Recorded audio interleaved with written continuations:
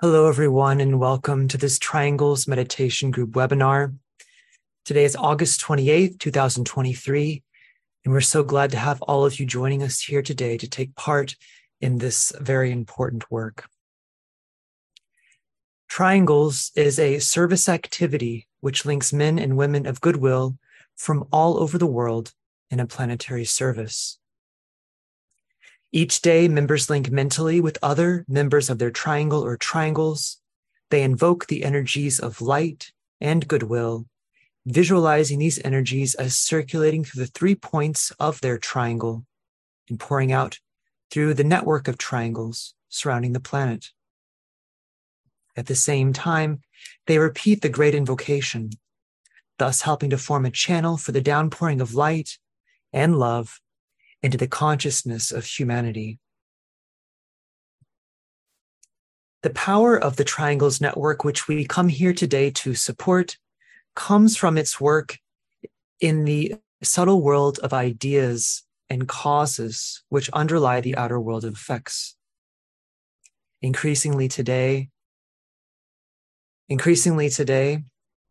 people are coming to a recognition of the power of thought, of the power of meditation, and especially when performed in group formation. Triangles members work with an understanding of the spiritual needs of the world, and through the perceived, and though this perceived need will necessarily differ based on each member's unique perception and worldview, all workers share that same desire for right human relations. They seek to spread light and goodwill among all peoples, and generally to raise the level of human consciousness and transform the mental and spiritual climate of our planet. Membership transcends all barriers of race, of nationality, of class, and of political conviction. And so this webinar today is organized to give Triangles participants an opportunity to come together in support of the network. And we, of course, are also here today to help to introduce new members to its work and hopefully to draw them in and to support the forming of new triangles. And so if you'd like to form a triangle today, please feel free to post your name in the chat, and hopefully we can find 2 others to start a new triangle. If you're new and you'd like more information, also, please put your name into the chat box, and we're happy to send you some of that information and to answer any questions you might have. So before we proceed any further, we're going to next do a short visualization on the 5 planetary centers, followed by the sounding of the mantra on your screen.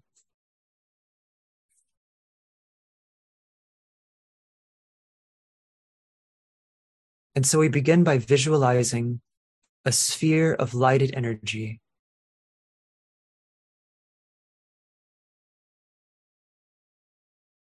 This sphere of energy is the planet itself.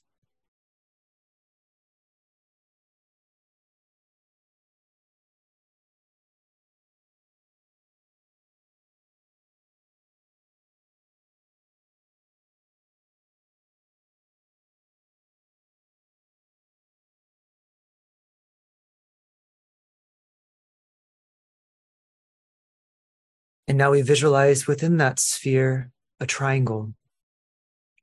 This is the triangle of the 3 primary planetary centers: Shambhala, the planetary head center; the spiritual hierarchy, the planetary heart; and humanity, the planetary throat center.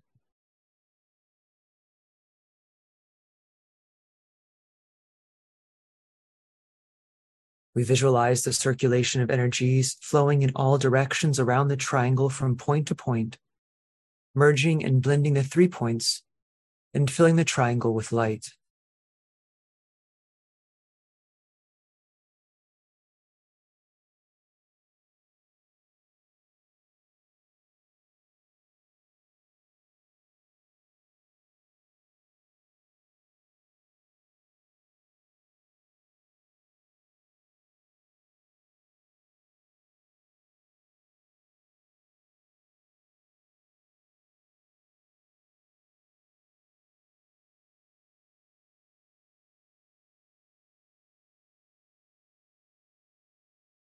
And now superimposed upon that triangle, visualize a 5-pointed star. This is the star of the world teacher, linking east and west, past and future, and radiating the energy of love wisdom.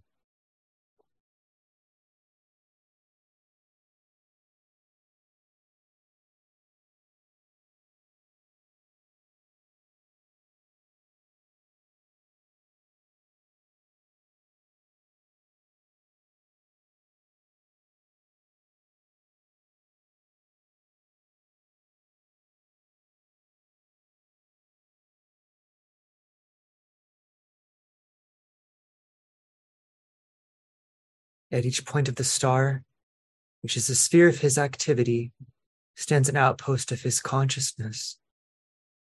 These are the 5 planetary centers.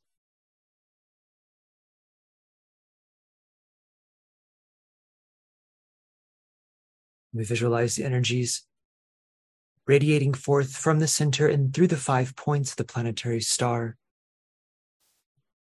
London, Darjeeling, New York, Geneva, Tokyo. Visualize these outpouring energies, enlivening small groups gathering everywhere, aiding them to focus and direct the energies into the consciousness of all humanity.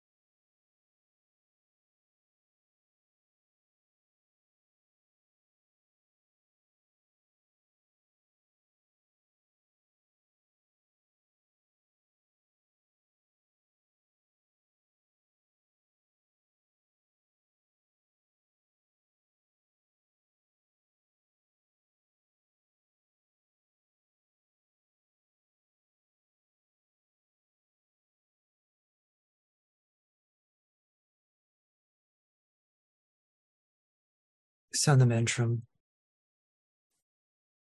Radiance we are and power. We stand forever with our hands stretched out, linking the heavens and the earth, the inner world of meaning and the subtle world of glamour. We reach into the light and bring it down to meet the need. We reach into the silent place and bring from thence the gift of understanding. Thus with the light we work and turn the darkness into day. Om.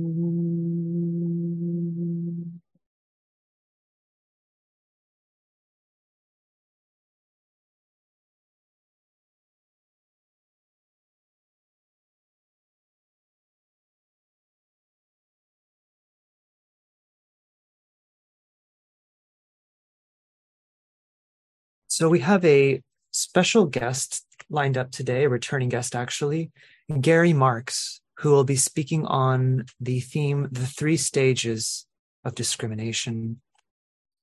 And before the meditation, I'd like to share a few thoughts on the theme of sight and of the dissipation of glamour, which is closely related to this quality of discrimination, which Gary is going to be talking about, and also, of course, very closely related to our triangles work. In fact, the mantram that we just spoke is given by the Tibetan in his writings on the dissipation of glamour. And so when we think about the sight and really about all the 5 senses, we're reminded that these 5 senses, at least the ageless wisdom teaches, were developed and exist in order to direct the thinker, the human being, towards discovery of some aspect of the not self, whether that not self is the personality, the mind, body, emotional nature, or any one of the various objects in one's environment. Through the means of the senses, one discovers and develops a relationship with the material world. Knowledge of that which is the not self leads eventually to the opening of the way and the first conscious steps upon the path. Through dissatisfaction with the world of form, of unreality, and of material existence, the inner spiritual man awakens and the journey home begins. And so this sense of sight specifically is perhaps one of the most fundamental to acquiring the knowledge necessary to free oneself from the prison house of form. For it is through clear sight and the attainment of the vision that one acquires the power to dispel the glamour, which veils and hides the real, the beautiful, and the true. Sight in the most basic and physical sense has to do with movement and space. It grants the ability to relate oneself to others spatially and through movement. It therefore also has to do with place. And through the development of the higher correspondences of sight, one comes to know their place in the whole order of things. Through sight, a whole network of unseen and invisible relationships become known. It is perhaps for this reason that sight is also considered to be in many ways the synthesis of the other five senses. Specifically, the ageless wisdom refers to it as the, quote, correlating sense of the solar system. And it lies in many ways at the center of the whole mystery of relationship, of attraction, and of that which binds the many parts into one whole. All senses have their subtle and higher counterparts. Physical sight, for instance, becomes clairvoyance on the astral and mental planes. On the Buddhic plane, it is divine vision, the registering of perfect or pure truth and reason, directly and free of all veils and distortions. On the atmic plane, it is known simply as realization, wherein the seer or adept quite literally sees within the heart of the system macrocosmic and microcosmic the one self in many forms.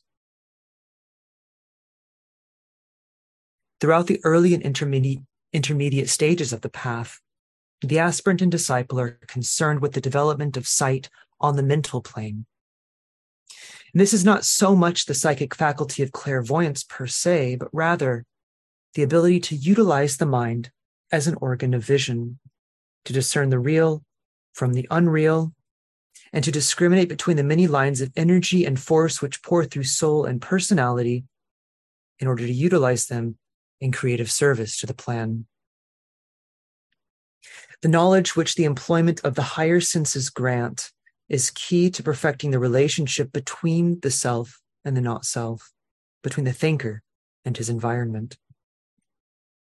This clarity of sight and the right proportion that it brings are the first steps towards the at-one-ment of soul and personality. And this is foundational to the elevation and redemption of human civilization. Specifically, the clear perception of the trained mind is key to identifying and eventually overcoming the deceptive and elusive nature of what is called the astral plane. The energy of the astral plane is primarily an expression of the sentient desire life of the human race. It is composed primarily of the past. It is the result of wrong thinking, of selfish desires, and of the many misinterpretations of the purposes of life throughout aeons. The various forms and glamours which exist on the astral plane are substantial, so we are told, and in fact are even more dense and material than thought forms, which the ageless wisdom teaches are definite and clear-cut forms which the human being creates to embody some meaning or idea. Whereas thought forms are said to be geometric and clearly defined, glamours are vague and enveloping, and therefore more difficult to distinguish. They're likened to a dense fog through which the light of the sun or soul only barely or partly can shine through. Glamour on the astral plane can only be dissipated by the bringing in of the energy of the mind, motivated and directed by the soul. Doing so releases the full potency of the mind and enables the work of the soul to go forward to the fullest degree. The specific process is called the technique of light.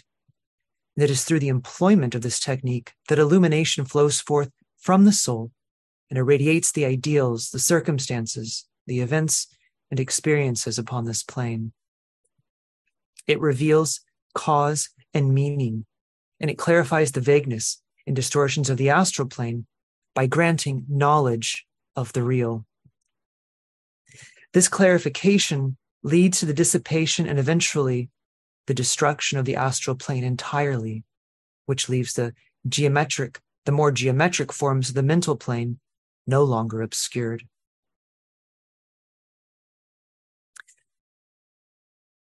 The technique of light is performed by the soul, whose nature is light, and it is clearly laid down in the Raja Yoga system of Patanjali, which is composed of 5 stages: concentration, meditation, contemplation, illumination, and inspiration. But to properly wield this light of the soul requires more than just this. It requires, in fact, moving entirely from the stage of mystical vision to a practical understanding of fusion and at-one-ment, which is characteristic of the occult or esoteric path. The mystic experience culminates in the at-one-ment, and in many ways it is here that the path of occultism truly begins. The power to use the light of the soul as a dissipating agent of world glamour comes only when the many symbols of soul and personality are transcended, and one begins to identify with this center of light, becoming oneself that irradiating center. When the esotericist learns to fuse the material light, which is inherent in the atomic substance of his body, with the light of the soul, he is said to shine forth as a light bearer. With the purified light of matter and the irradiating light of the soul at once becoming blended and focused. The use of this light rapidly dispels personal glamour and in time also group glamour and even world glamour once he is initiate.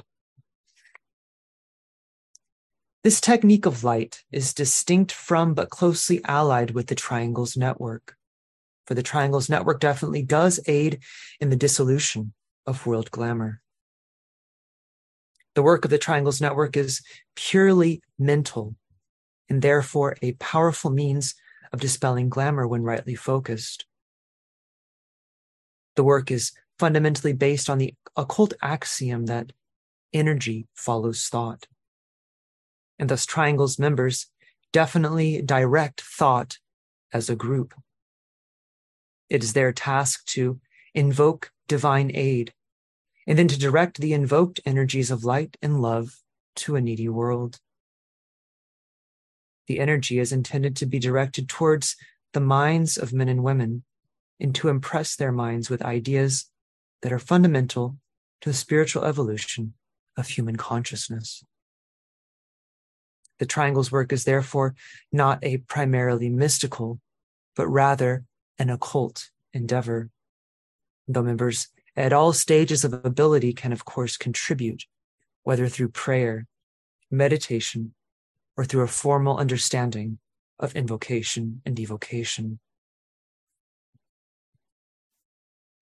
It is worthwhile, therefore, for all members to take some time to rededicate and to recommit themselves to this work, especially for those who have engaged in this practice over many years. It is easy for the work to become rote or automatic. But in fact, it takes tremendous focus, profound concentration, and a total dedication of mind, heart, and soul during and throughout the whole process of the triangle's daily practice in order for it to reach its fullest potential. It is useful also to recall that the great invocation is itself a great word of power. And like all such words, is ineffective if not uttered by the soul. However, when it is correctly sounded, it both invokes and evokes simultaneously. Through the focusing and fusing of one's very being comes the at-one-ment of soul and matter. And through proper invocation and evocation, one extends that identification even higher and recognizes there is but one self manifesting on every plane and through every life. We, the many linking agents within the network, and through the full dedication of our little wills, can provide the means whereby the life principle at the heart of every triangle can at last begin to govern all facets of human thinking and activity, guiding humanity towards a great spiritual awakening which lies just on the horizon. A renaissance, a rebirth, a renewal, a resurrection, a new beginning.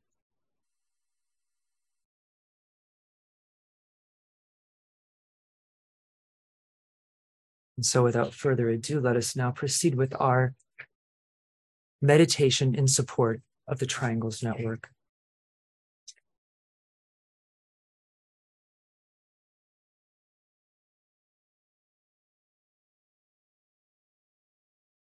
We begin by linking in thought as a soul, as a point of love and light with all those people throughout the world who are working with this Triangles meditation group.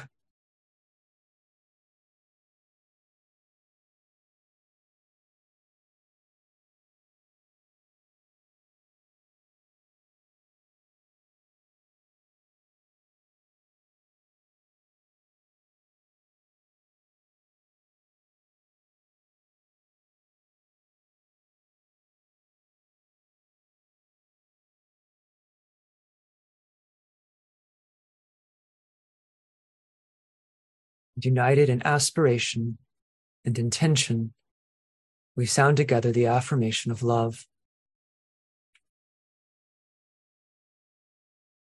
In the center of all love, I stand. From that center, I, the soul, will outward move. From that center, I, the one who serves, will work. May the love of the divine self be shed abroad in my heart, through my group, and throughout the world.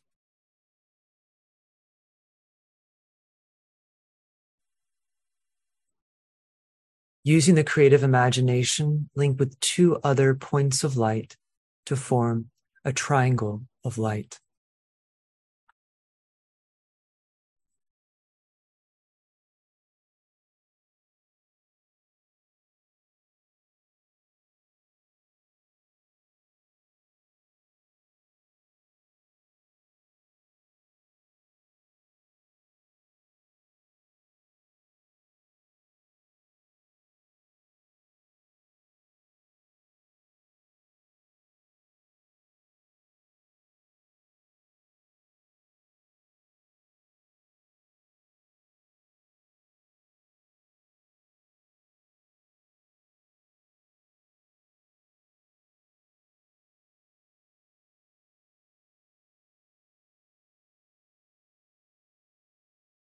Visualize the triangle in which you are working as an essential part of the radiant worldwide Triangles Network.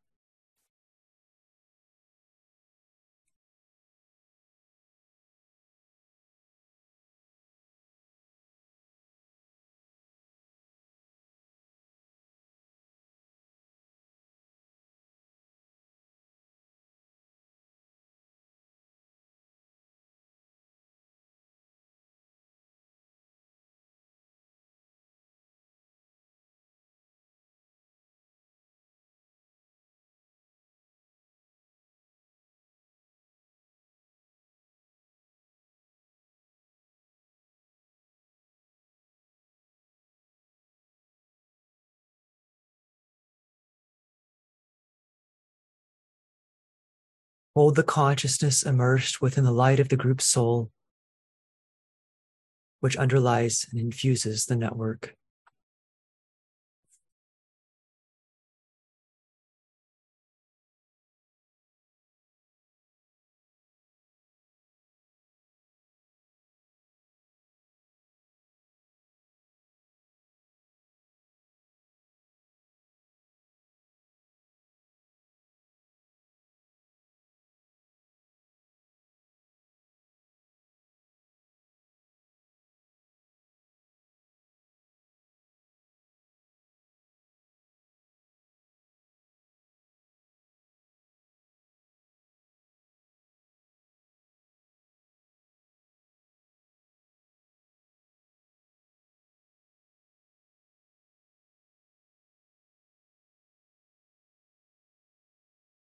Now lift the consciousness even higher to the world teacher, who stands as the heart of love at the center of the spiritual hierarchy and also at the heart of each triangle.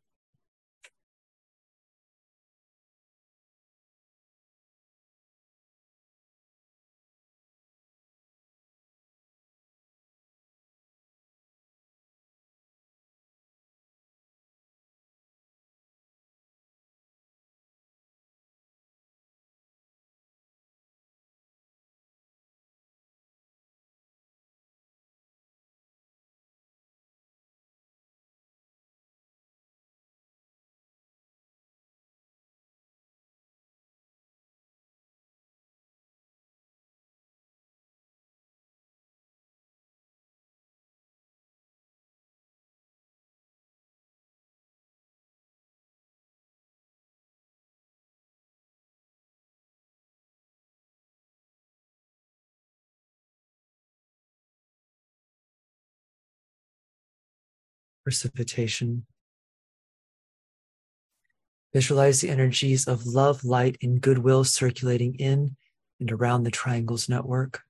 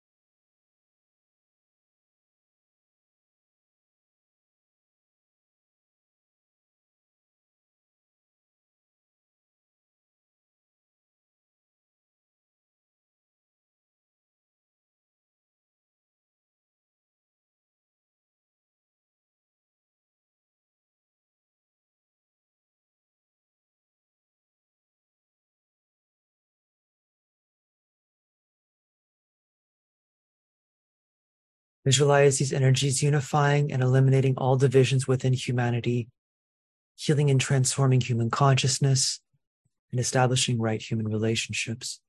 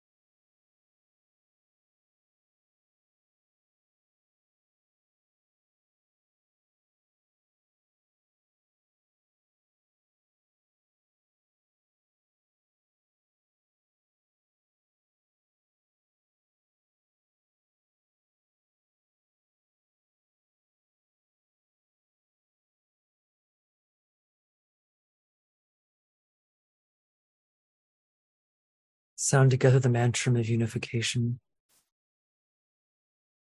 The sons of men are one and I am one with them. I seek to love, not hate. I seek to serve and not exact due service. I seek to heal, not hurt. Let pain bring due reward of light and love. Let the soul control the outer form and life and all events, and bring to light the love that underlies the happenings of the time. Let vision come and insight. Let the future stand revealed. Let inner union demonstrate and outer cleavages be gone. Let love prevail. Let all people love.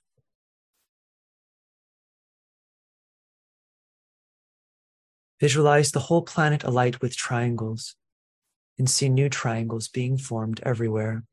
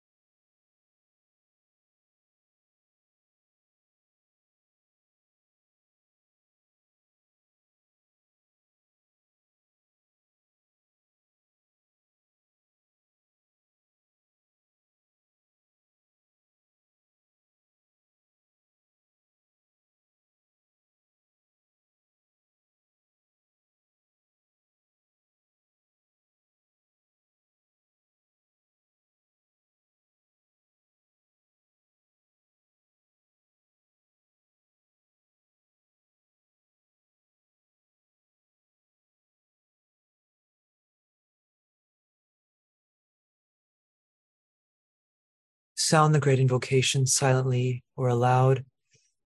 And as you repeat each stanza, visualize the network acting as a link between the world of spiritual realities and humanity, as a channel through which light, love, divine purpose flow into human consciousness.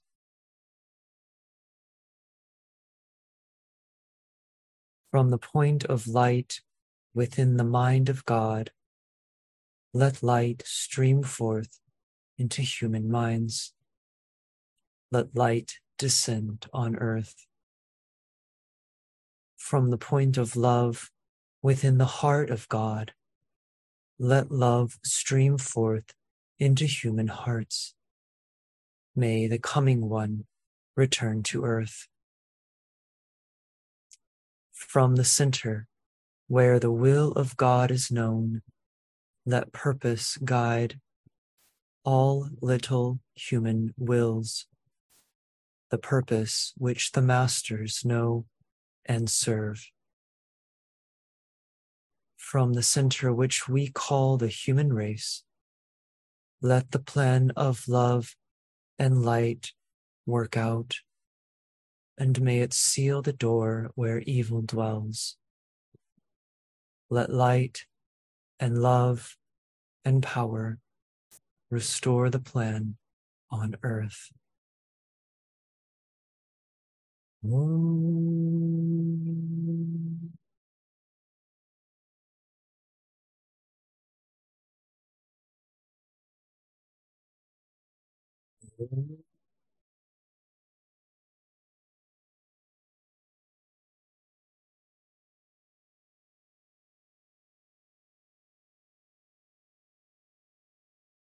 Om.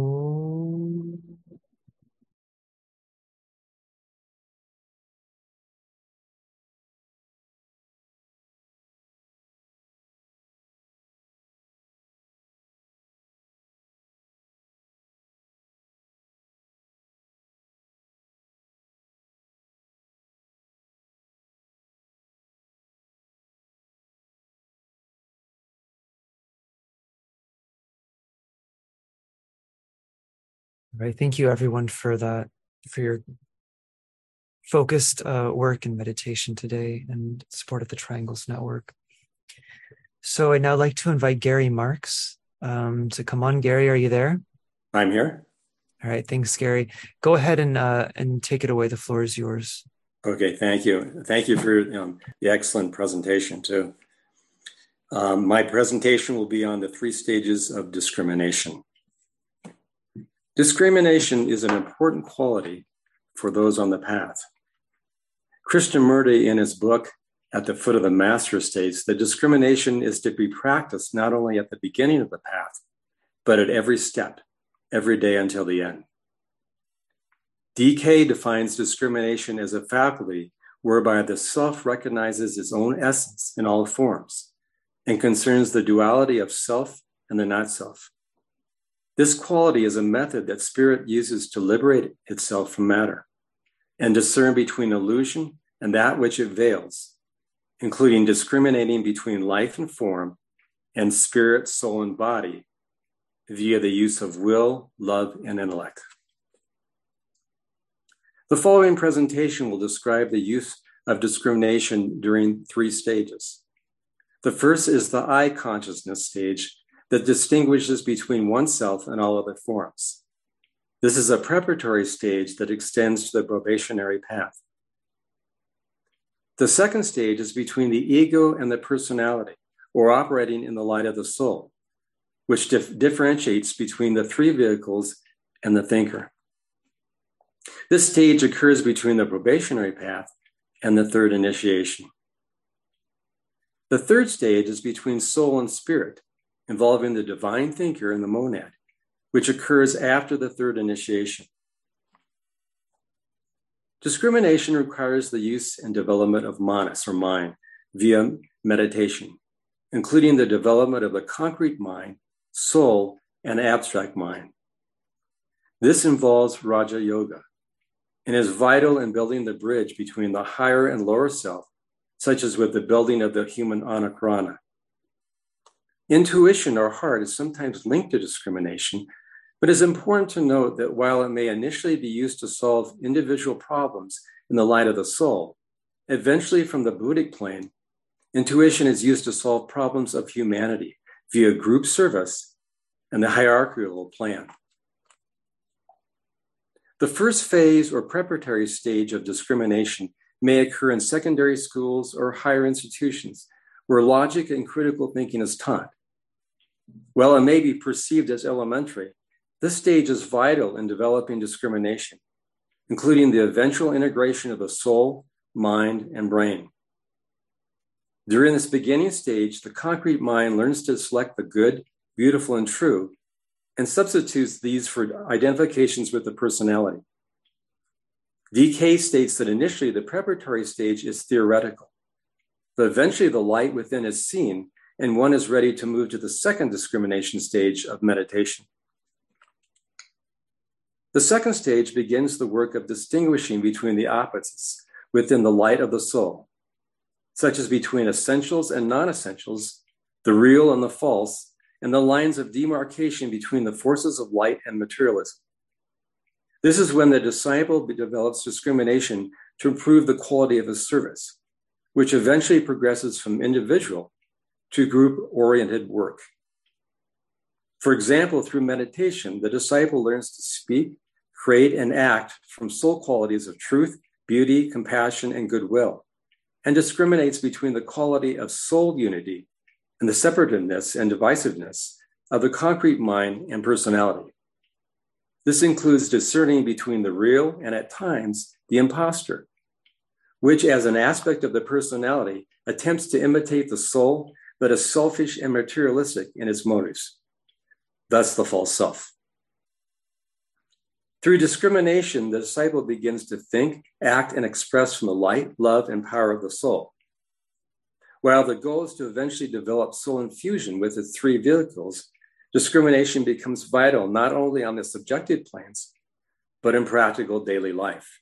For example, the disciple may use discrimination to identify fields of service in which he has talent, can express aspects of the soul, and or identify his niche. He may discern who is best to take on a project, and sometimes it may be someone other than himself who needs the growth and development. Discrimination from the soul may also aid in determining what organizations or businesses should be supported and funded, and those with involutionary tendencies that should be avoided. The same pattern may occur with coworkers. DK emphasizes to avoid those coworkers who appear sweet, gentle, and kind, especially when they lack commitment, and instead seek those who have developed a commitment toward the betterment of humanity, are beginning to cooperate with the plan, and are expressing the impulse of love. When I was an educational administrator and needed to form specific committees, I sought educators who had the commitment to the ideals and objectives of the project, even if their views were different than mine, and at times they could be somewhat challenging to work with. In general, discrimination is an experiment, and through failures and successes and aspiring deeper within the light of the soul, the disciple eventually fine-tunes his ability to distinguish and discern between the opposites.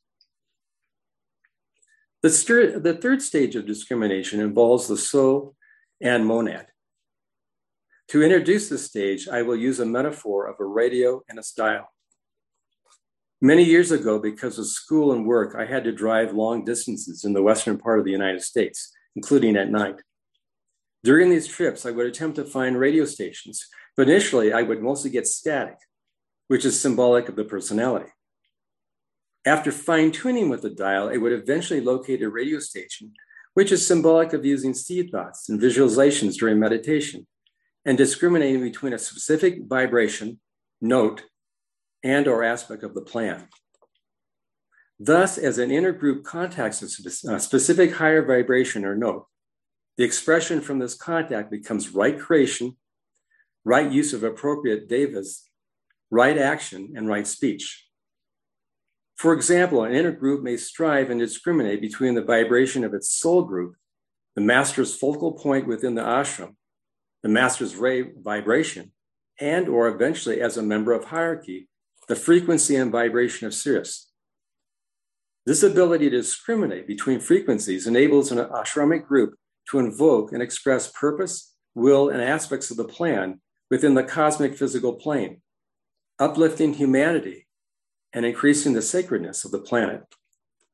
Initially, the disciple may experiment by distinguishing his soul ray vibration, the ray and vibration of his three vehicles, and then progress to more advanced stages. Other forms of discrimination by an intergroup during the third stage includes the development of telepathy and learning to distinguish between energy and forces. As a disciple develops telepathy, he learns to discriminate between messages from his own soul and those which are more group-oriented and hierarchical in nature, such as direct messages from the master.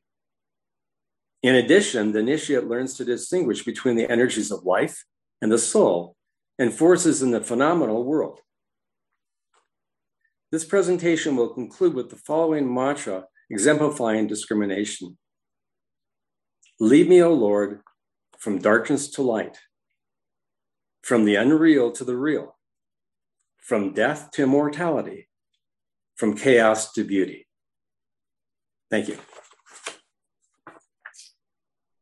Thank you so much, Gary. That was a really clear and enlightening presentation, I think, for everyone. So, at least I speak for myself. I got a lot out of that. So thank you. The clarity really brought a lot of things home. And we do have 15 minutes now, so plenty of time for some group discussion on the theme of the three stages of discrimination or on the theme of triangles generally. And so the floor is now open if anybody would like to raise their hand. If they'd have a comment or question and would like to share audibly, you can raise your hand by going to your Zoom toolbar, clicking on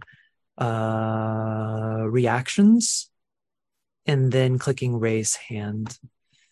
This is also a time if you're new to the triangles work and have a question, you could ask it now. And also, of course, people are free to type in the chat box as well if they don't want to turn on their microphone and all of that. But Gary, I wanted to say I really appreciated your framing of the whole question of discrimination, which is an inherently separative faculty. in by starting off with the Tibetan's definition that this is a faculty, quote, whereby the self recognizes its own essence in all forms. And so you think, okay, well, discrimination, you're separating basically this from that, distinguishing this from that, what's good or bad, real and unreal. But at the same time, that's recognize that, one fully developed, you recognizing yourself in all those different forms, basically, because even though they're the not self in one way, there is that sort of essence, life essence that is one in sort of all things. So I just want to say I really appreciated that. So thank you.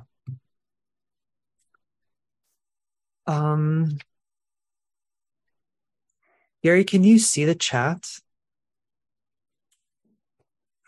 or read it? Are you able to? Yeah, and I just need to get there. So okay. So there are a few comments. I mean, it looks like.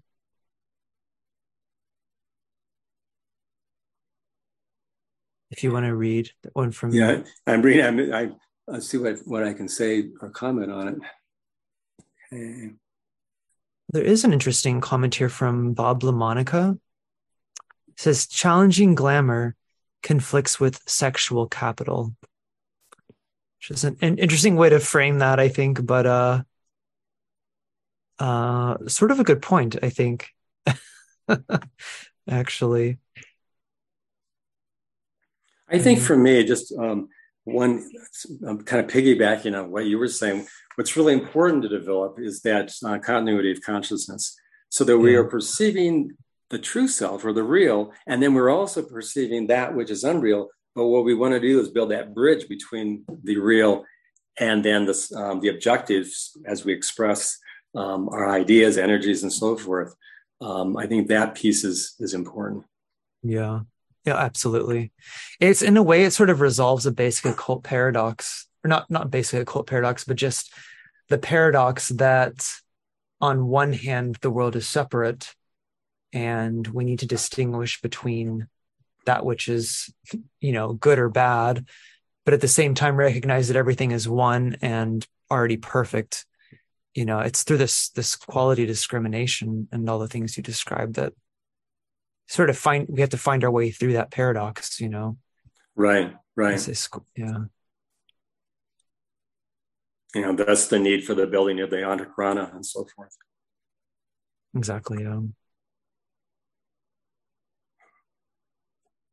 There's a comment here at the very bottom from Sephora Jean or Jean, or however you pronounce that, Jean. Are you able to read that for us, Gary, or would you like? Is it that I am new to this? Is that yeah. That one. Yeah. I think that initially, as DK was saying, that discrimination is more of a theoretical, thinking in terms of the real and the unreal. But if it can be moved to the light of the soul and discriminate, especially using, at least my experience, the soul qualities of compassion, truth, beauty, goodness, and just asking yourself, okay, are these thoughts coming from that? Are they not? Are these ideas or projects that I'm maybe involved with? How can I bring forth more truth, goodness in it?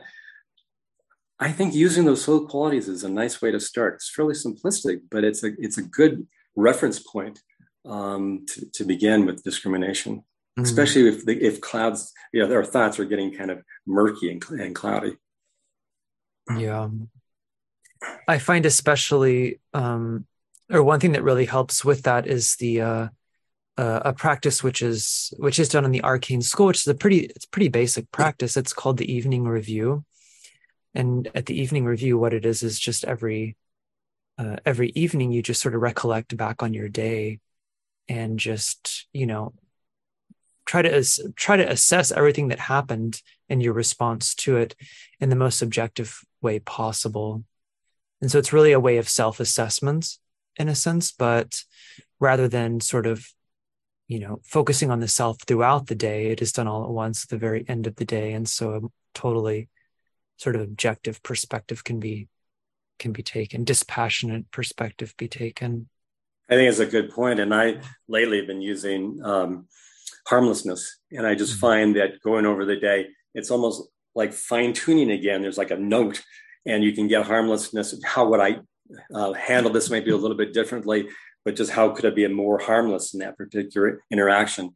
And it's kind of it's exactly what you were saying. Yeah. We do have a hand here from Bob LaMonica, so I'm gonna ask you to unmute. Bob, go ahead once you unmute. Bob, are you there? Because we can't hear you. You're unmuted, but we can't hear you. So you might need to adjust your sound settings. Bob, if you go to your microphone, where it says mute, there's an arrow pointing upward or downward, and you can select the proper microphone so we can hear you. But right now we don't hear anything.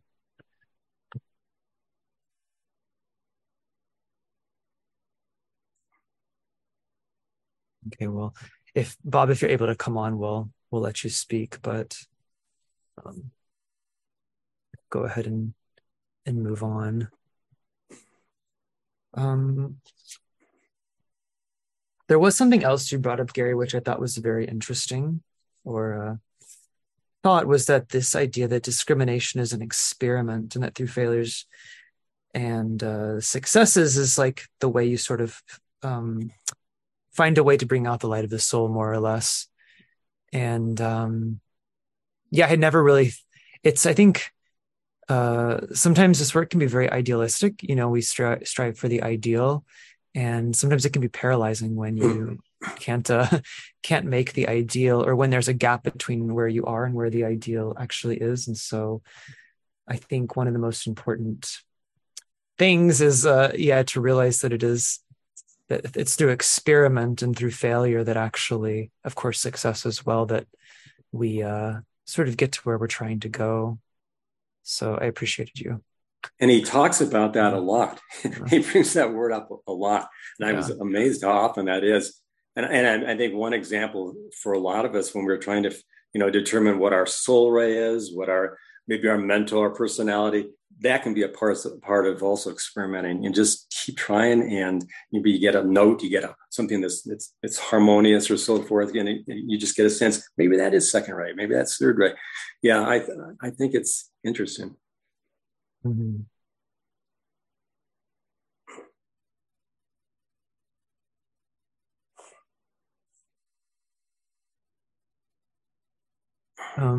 Kathleen asks, Michael, can you please review what we should be visualizing during each stanza of the Great Invocation? Thank you. You can also answer this as well, Gary, but to me, there's nothing specific you should be visualizing. I think it's really up for each person to approach that how they'd like to on their own. And there's no really right or wrong way to use visualization during the Great Invocation. And I think sort of as we're talking about, you can experiment, something definitely to experiment with, and just to find what works best. And different things may work better at different times. I don't know, Gary, if you have anything else to share on that, maybe anything specifically that you have visualized that works. Over the years, it's changed. Always changes. And I have approach now, but that may change down the road too. But I think you're right. It does. It's up to the individual as far as subjectively how they feel it's best to go. I've been using a lot with these the triangles, and many triangles, and then my 4 groups that I'm a part of, and visualizing the energy and love, light, and power, and so forth, going through and down to humanity on the planet. So there's different approaches. Yeah. I think it makes sense when you're beginning to visualize to start off with like a more literal visualization for a lot of people. But for some people, I know for myself included, sort of a very literal visualization is more of a barrier for me. And so I tend to try to be more abstract in my visualization and not really visualize images exactly, but more just maybe more of a sense of something or a relationship. Like I said, there's really no wrong way to do it. So, but Bob has his hand up against Bob. I'm just going to try real quick and to unmute you, see if maybe your microphone's working now. How's that? Yeah, there we go. We can hear you, Okay, Bob. cool. Yeah, Thank go you. ahead. Um, a beautiful topic, and even the word beauty is a discrimination, a discernment. Um, I, I I do believe that to some degree, as long as we're embodied, we're going to have a paradox to deal with. What I did want to throw into the mix was the concept of mutual respect. I think we're all challenged by beauty. It's like how we discriminate one sunset from another, for example, outside of the human condition, how we look at each other physically. But mutual respect is something that we can all practice. And I wanted to get that out there Mm. as a way to mitigate discrimination. Yeah, absolutely. Yeah, thanks, Bob. I mean, you bring up a very good point that, oftentimes we're speaking here about discrimination in terms of, discriminating beauty and like what makes a beautiful work of art beautiful, really. But also there's, discrimination in the negative sense, and that is such as racial discrimination. And so, uh, yeah, definitely the right and wrong use of that discriminative faculty. And It goes back as um, far as culture, mhm, racism, sexism, all these isms, ways to divide humanity into lords and slaves. I yeah. mean, agriculture. These are very difficult concepts. And what's fascinating to me now, 2023, is that we appear to be in a cycle where glamour and slogans is becoming political truth. Mhm. And that's very disconcerting. It happened in Italy, it happened in Germany, and it happens, in small subcells of the culture. But we're seeing it rise to the level of being taken seriously. That a politician is some guy coming down an escalator, right? With his trophy wife. It's so I wonder what can be done, what you and your guests feel can be done to mitigate the impact of that kind of politics. Um, uh, really good question, Bob. Gary, I don't know. Do you have any Well, I thoughts? think where Bob started with that respect. I mean, I know it's very idealistic, but be able to operate from right human relations, goodwill, and so forth. I mean, just as a beginning place was for us, for all human beings. I think that's it's a good place to begin. But boy, there's so many glamours involved with politics, and so it's just the need to be able to somehow have that distance and have that perspective is a challenge. Yeah, I think also just to share, Bob, you started off mentioning beauty, and um, there is the mind itself, so at least the lower mind is inherently separative. Like that's the whole fact. The whole purpose of the lower mind is to divide in order to really understand and to gain knowledge of the world of form. But unless it's, not controlled by the soul, it becomes very destructive. But when it is controlled by the soul, the mind actually becomes a means of bridging and of creativity. And I spent the first part of my adult life as an artist. I was a professional dancer, and I found the employment of the mind in that sense actually is much more difficult than it may seem to really utilize the mind in a truly creative fashion, to truly bridge between the reality and the ideal, to use it in a really visionary, a truly practical at the same time visionary sense. And so I think what it really takes is, I think, more people being able to use the mind in that way. And I think a lot of people already do. But I think in politics, what we see, especially in, democracies, is the sort of response, sort of automatic response, um, by people who aren't quite able to use the mind in that way, perhaps, or I don't want to misspeak, but But anyway, the whole point of what I'm saying is, I think the role of beauty actually is underestimated in our society. That's all I would say. Thank you. Is really, really, really thoughtful and astute comment from both of you. Thank you.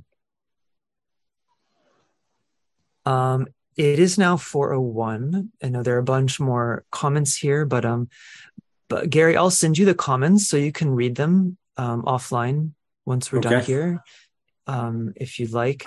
Okay. And thank you everyone for all of the great comments today. Thank you for your participation, your support of the Triangles Network, and yeah. So, but I think now let's go ahead and close. And Gary, do you have any final thoughts you'd like to share before we conclude? I think we've covered a lot of areas, so I think we're fine. Okay, thanks so much, Gary. Yeah. Let's just end now with a moment of silence.